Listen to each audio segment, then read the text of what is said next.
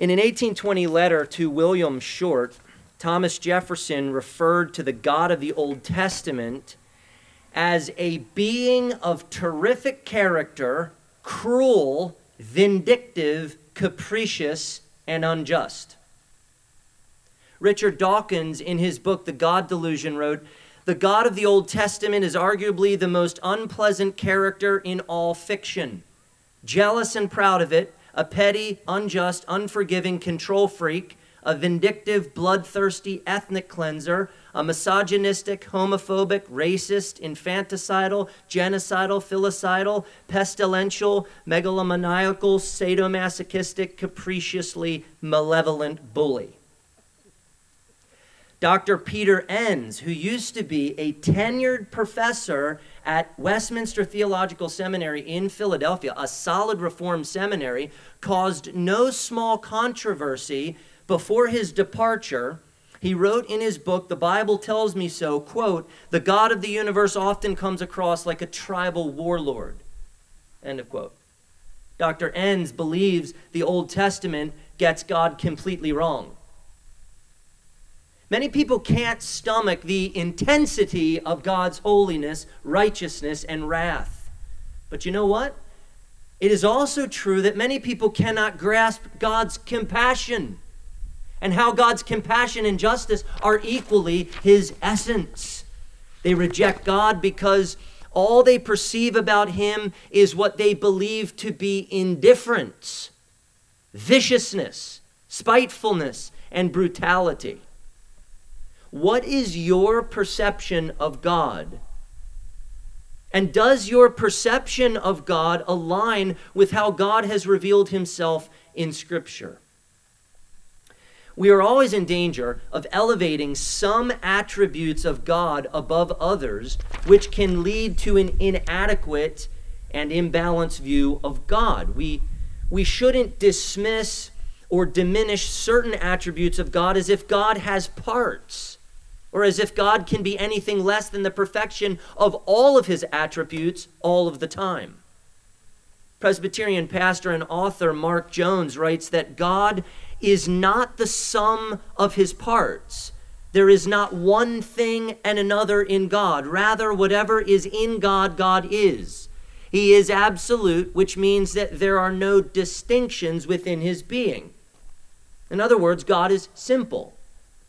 Jones continues, God's love is his power, is his eternity, is his immutability, is his omniscience, is his goodness, and so forth. The simplicity of God helps us to understand that perfect consistency exists in God's attributes. So, when God is loving, he is also just.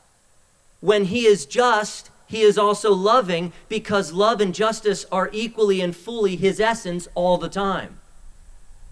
Nowadays, many people fixate on God's love and mercy while denying his justice and wrath, which ultimately undermines his character, nature, and essence, including his love and mercy. But it is also popular to fixate on God as omnipotent judge, the transcendent, righteous, holy, wrathful, and vengeful God, which he is, while ignoring his deep mercy, kindness, grace, and compassion. We are always in danger, brothers and sisters, of elevating some attributes of God above others, which can lead to an inadequate and imbalanced view of God. We must know God in the perfection of all of his divine attributes, because we need him to be all those things for us. We need him to be all that he is. Now, you may struggle. Some of us are probably at different places with this, but you may struggle to know and delight in God's fatherly kindness and compassion. You may perceive him as cold towards you.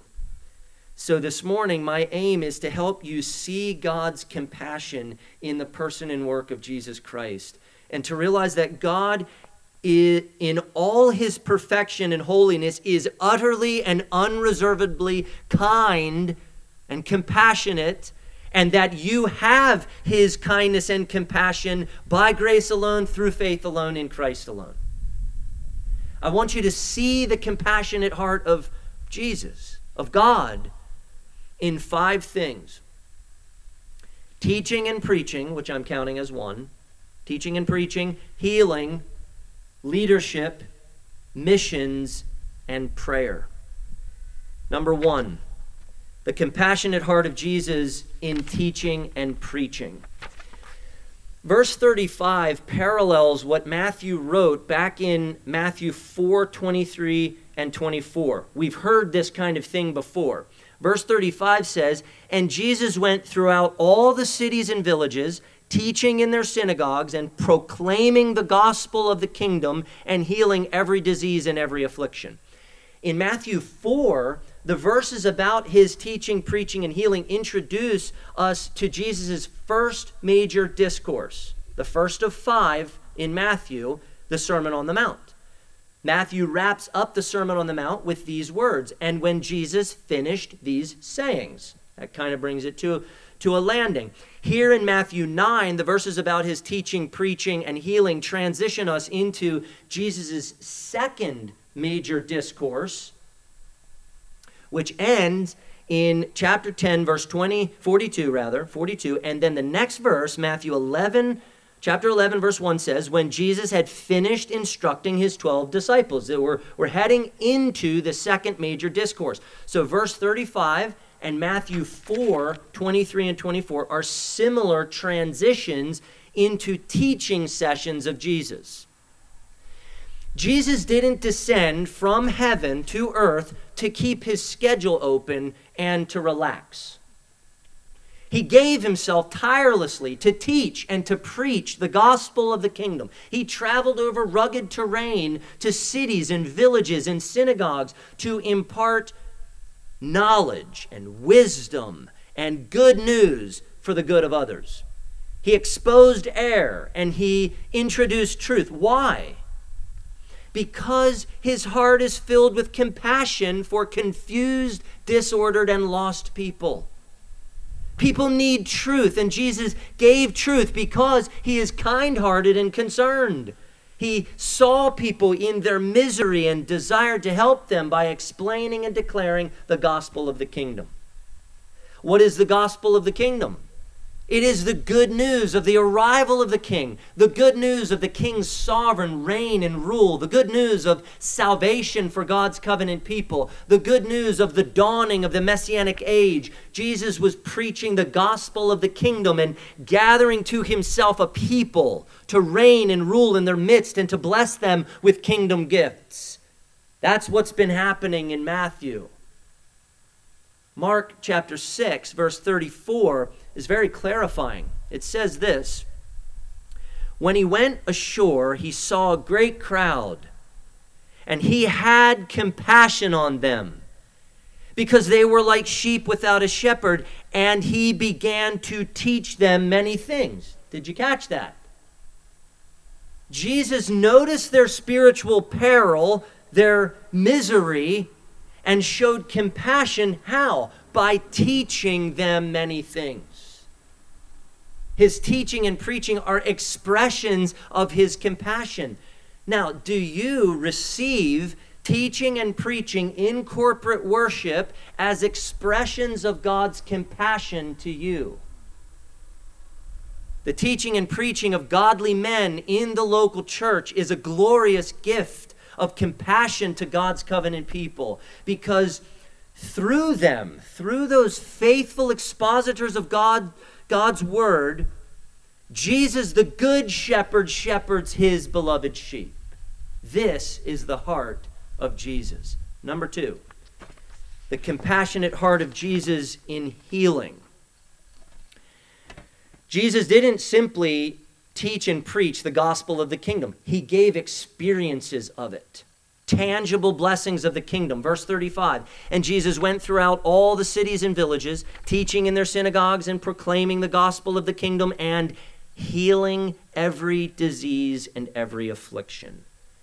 Meaning he healed people with every kind of disease and affliction. Leprosy, paralysis, fever, blood hemorrhaging, demon oppression, chronic pain, epilepsy, and more. He healed them of their misery.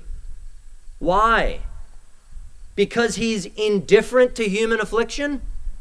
Because he's all law and no love? No, of course not. Jesus heals because his heart is full of compassion and kindness and sympathy and gentleness and thoughtfulness and helpfulness and love. It's his nature. We are right to see and glory in the messianic identity, power, and authority of Jesus in his inauguration of the kingdom. But we must not miss the king's heart. His teaching, preaching, and healing reveal his power and authority. Yes, but they also reveal his heart of compassion. The Messiah is compassionate. The King of Kings is compassionate. The Lord of Lords is compassionate towards miserable people who have sin and guilt. This is not too good to be true because it is true. God in human flesh comes to miserable people and he heals them, body and soul, because he is compassionate. We don't even need miracles to know his compassion. We don't. How many of you have recuperated from illness or surgery? I've had pneumonia twice. No fun. In his kind providence, not through miracle, but through his ordinary yet supernatural means of providence, God healed me. Antibiotics, they're no less God's compassion and power. I was poisoned with hydrogen peroxide and lived. God sustained me. I ate potting soil as a child.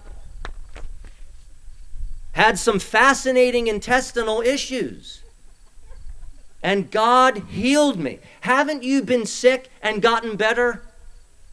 What is that? That's Christ's compassion for you through healing, not miracle. Miracles have a precise meaning in Scripture, but God's supernatural providence nonetheless.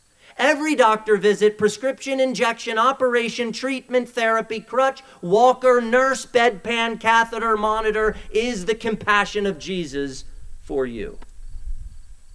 And we get ourselves into trouble when we assume we deserve God's compassion. We easily forget God's holiness and our sinful human condition. Chronic pain and illness and maltreatment all have a way of bringing out our arrogant mindset of entitlement and worthiness. Who among us deserves Jesus' compassion? Who among us deserves any good gift of God? Any sense of entitlement diminishes the extent to which we see and experience the compassion of Jesus. Diminishes our gratitude. You cannot know the compassion of Jesus without knowing the horror of your own sin, guilt, and misery, and how the gospel is the greatest gift and expression of God's compassion in Christ. Any comfort in this life is marvelous compassion from God, who gives because he wants to, not because you or I are deserving. If you don't get guilt and grace, gratitude won't be the cadence of your life, and you will live in a perpetual state of entitlement, thus depreciating the compassion God has extended you in Christ. Any sense of entitlement and worthiness veils the warmth of God, of his compassion in Christ and in your healing. Number 3, the compassionate heart of Jesus in leadership. When he saw the crowds, he had compassion. This is verse 36. He had compassion for them because they were harassed and helpless like sheep without a shepherd. He saw the crowds of people and cared deeply about their hopeless and helpless condition. Matthew said he had compassion for them. It might sound a little gross, but the literal term here refers to entrails, the viscera, the bowels, the intimate organs inside your body. When organs are stirred and moved, it represents deep compassion. It's like saying you felt something deep down in your gut, in your heart. The verb is passive, meaning Jesus was moved with pity and compassion, or as one source said, he had a visceral feeling of compassion. Jesus looked at the despondent crowd, and his heart, his gut, was deeply moved with pity, compassion, sympathy, and benevolence towards the people. He felt deeply. He was emotional. That's his heart. Now, why was he moved with compassion? Why compassion? The people were harassed and helpless. Like sheep without a shepherd, they were troubled and distressed. They were thrown down, or you could say bullied, or you could say beat down. They were unable to help themselves. They were, as J.C. Ryle said, neglected souls. Neglected souls. And I think to really get the sense of verse 36, we need to go back to the Old Testament.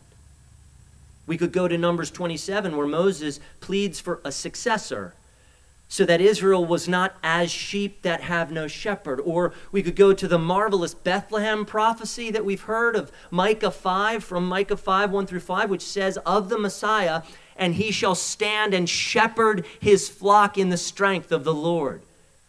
So consider those passages, but let's go to Ezekiel 34. And I just want to invite you to turn there if you can. If you have it on your phone or a paper copy of it, turn to Ezekiel 34 and follow along as I read verses 11 through 24. And as I read these, I want you to think about Jesus' compassion in our verses this morning. Ezekiel 34, 11 through 24. For thus says the Lord God, behold, I myself will search for my sheep and will seek them out. As a shepherd seeks out his flock when he is among his sheep that have been scattered, so will I seek out my sheep, and I will rescue them from all places where they have been scattered on a day of clouds and thick darkness. And I will bring them out from the peoples and gather them from the countries and will bring them into their own land. And I will feed them on the mountains of Israel, by the ravines and in all the inhabited places of the country. I will feed them with good pasture. And on the mountain heights of Israel shall be their grazing land.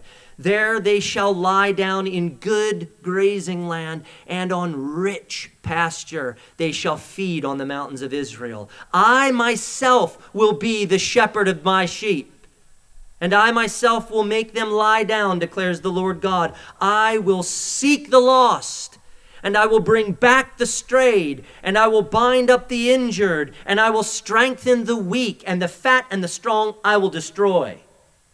I will feed them in justice. As for you, my flock, thus says the Lord God, behold, I judge between sheep and sheep, between rams and male goats. Is it not enough for you to feed on the good pasture, that you must tread down with your feet the rest of your pasture, and to drink of clear water, that you must muddy the rest of the water with your feet? And must my sheep eat what you have trodden with your feet, and drink what you have muddied with your feet? Therefore, thus says the Lord God to them, behold, I myself will judge between the fat sheep and the lean sheep, because you push with side and shoulder and thrust at all the weak with your horns till you have scattered them abroad. I will rescue my flock.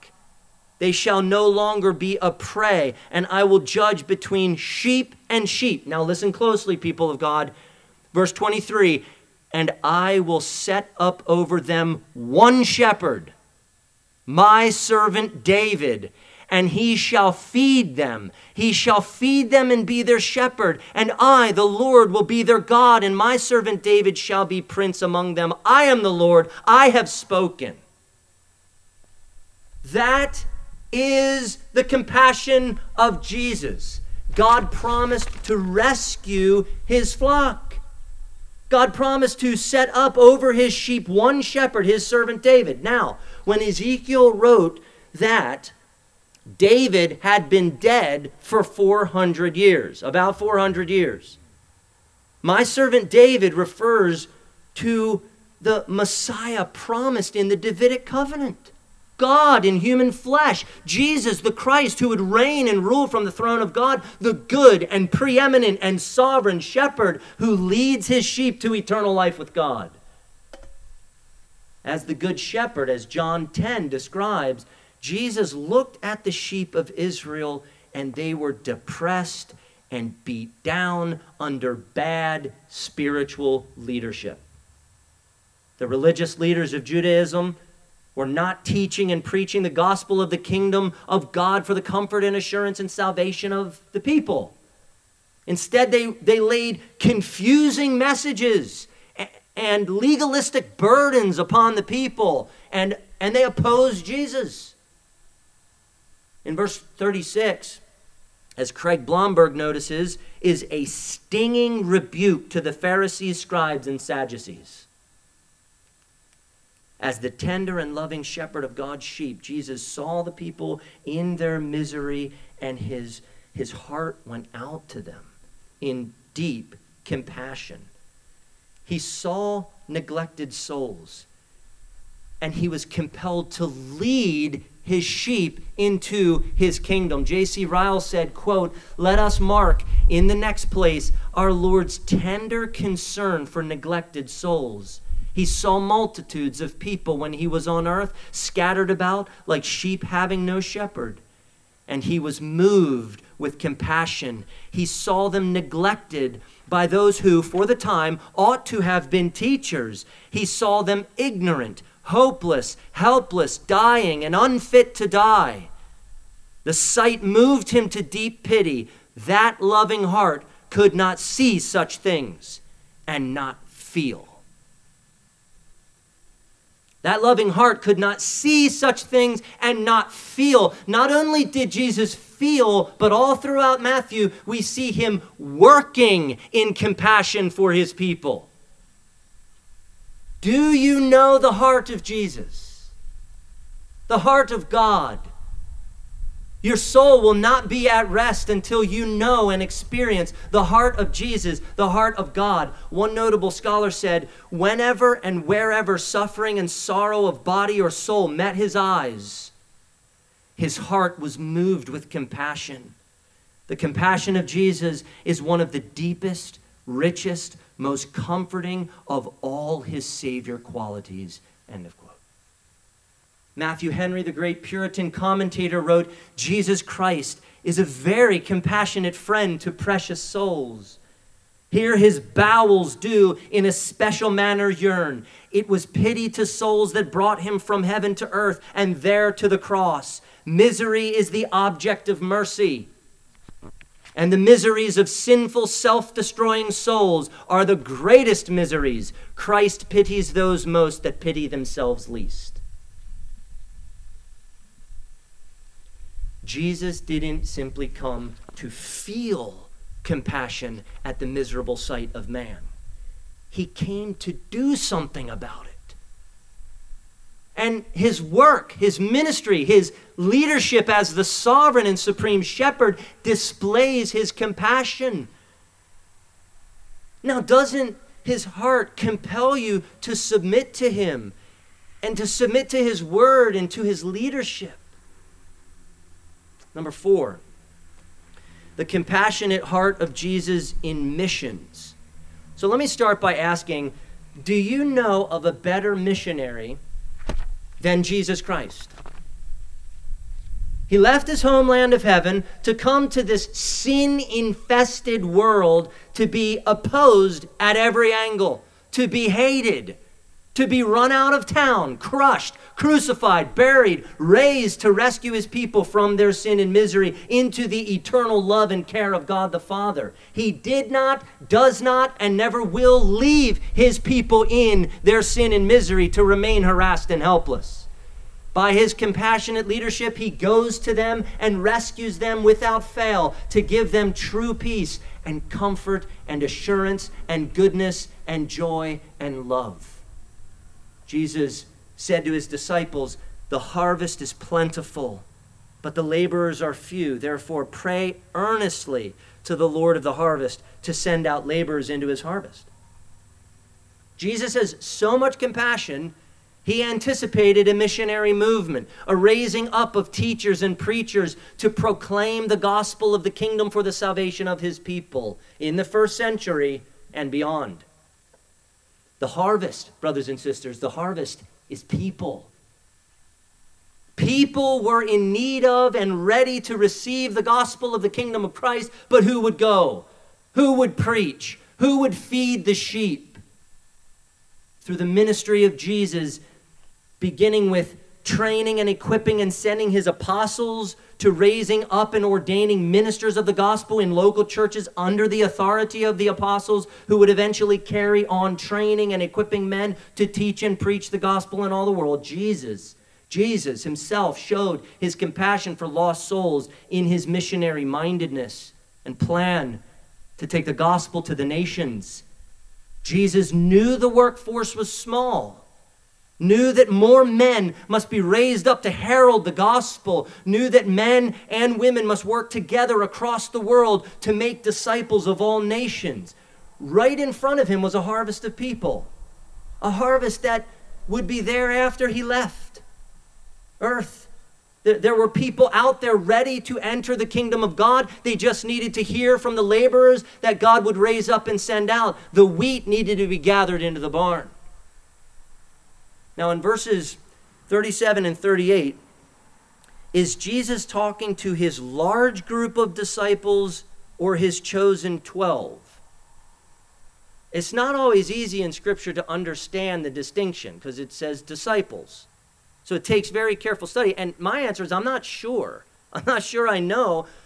But it seems likely he was talking to the larger group of his disciples in verses 37 and 38, asking that larger group of disciples to pray for God to raise up laborers, teachers, preachers to go into the harvest.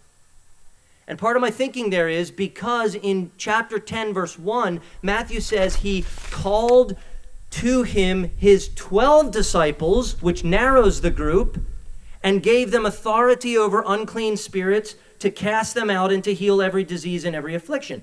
So what I see kind of maybe happening there and emerging, it's like Jesus was calling his church to pray.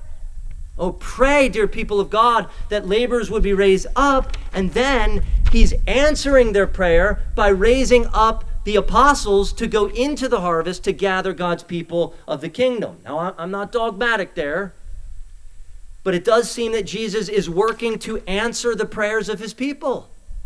He's saying, I want you to pray, and then I'm going to answer your prayer. Jesus cares about missions. Why? Why would he care about reaching depressed, despondent, demoralized, discouraged, deflated, dejected, defenseless people? Why give a hoot about them? Because his heart is filled with compassion. His nature is one to go and help sinful and miserable people who can't help themselves. Do you admire him for that? Don't you want to be like him, to participate in his work in the way that he calls you to participate? Number 5, the compassionate heart of Jesus in prayer. In verse 38, he charges his disciples to pray that the Lord of the harvest, the sovereign God, would raise up laborers to go into his harvest. Now, many people, and this is ongoing, we've seen it for many, many, many years, many people are confused about God's absolute sovereignty. They think if God is absolutely sovereign, especially in the area of salvation, why pray? That seems to be the objection. Why pray then? And this is just too simplistic of a view. Notice several things. Number 1, Jesus said, therefore. That's not a toss-off word. That's important. The response to having too few laborers in the work of missions is what? Prayer. There's a lot of things Jesus didn't say right there. He prioritized prayer. Number 2, he prioritized prayer to the Lord of the harvest. The harvest is the Lord's. It belongs to Him. People are harvested into the kingdom because of God's sovereign and gracious work in them. And the one who answers the prayer is the Lord of the harvest, who sovereignly chooses and elects those to go out into His harvest and to reap those He has chosen and elected. Number 3, it is His harvest. He is the Lord of the harvest, and Matthew's making it very clear. He reiterates that it is His harvest. God is sovereign over the harvest. He produces it. It is His work. If God is sovereign, and if God is going to do it anyway, why does Jesus instruct His church to pray? Great question. Because God cares. He's compassionate, and because He wants His people to participate in His work. God will carry out His will. He will accomplish it. But when we pray for it to be done, and it is done, our faith is fortified and we taste a bit more of God's compassion. His disciples were not just to pray, but to pray earnestly, beg, plead, implore. First, Jesus has compassion on miserable sinners, which must carry over into the hearts of His people who pray for laborers to go to miserable sinners to reap a harvest. Now, just to be clear here, not all of us will become teachers and preachers. You should not feel that pressure. It's just not on you. Not many will become teachers and preachers. That's not God's intent. In His mercy and grace, for the good of His people, God raises up a select few to teach and preach. But all of us should pray, and should pray earnestly. That's kingdom work. How often do you pray that God raises up godly men to preach the gospel in all the corners of the earth? And women are involved in missions as well. We all are in various ways. Brothers and sisters, together we must pray earnestly. I hope I'm okay doing this. I didn't get their permission, but Steve and Miriam Bowers are preparing for ministry. Steve is in seminary. He needs our support and love and encouragement. Are you praying for Steve and Miriam? Do you want to see God raise Steve up to proclaim the gospel of the kingdom and to reap a harvest? Don't we want more Steves and Miriams to be raised up? Pray. We must pray earnestly. And I believe we will pray earnestly if the compassion of Jesus is in us, compelling us. 6, the compassionate heart of God. Now here is where I hope it comes together for you and you make the connection that what we see in Jesus is what God is like. Jesus said in John 10:30, I and the Father are one. Later in John 14:9, Jesus said to Philip, have I been with you so long and you still don't know me, Philip? Whoever has seen me has seen the Father. How can you say, show us the Father? See, Philip didn't make the connection. In seeing Jesus, His person, His work, His heart, he was seeing God the Father. When we look to Christ in Scripture and we see His compassion, we are seeing the compassion of God the Father who sent Him, who is indeed one with His Son. The author of Hebrews nailed it.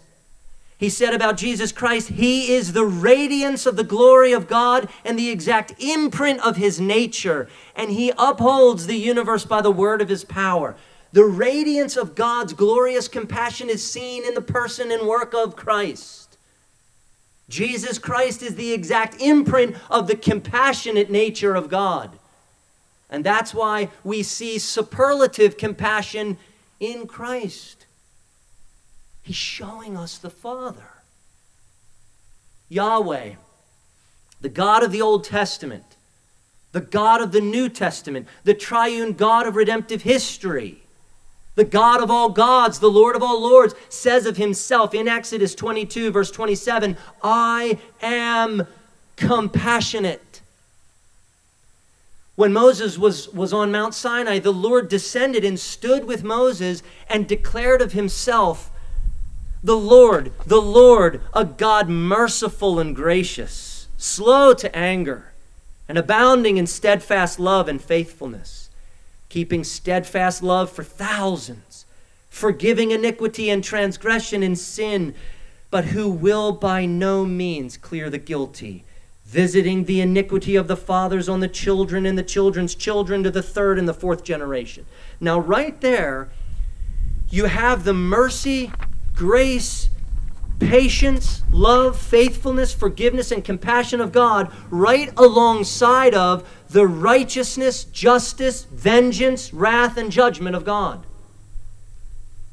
We must not compartmentalize God in his glorious attributes.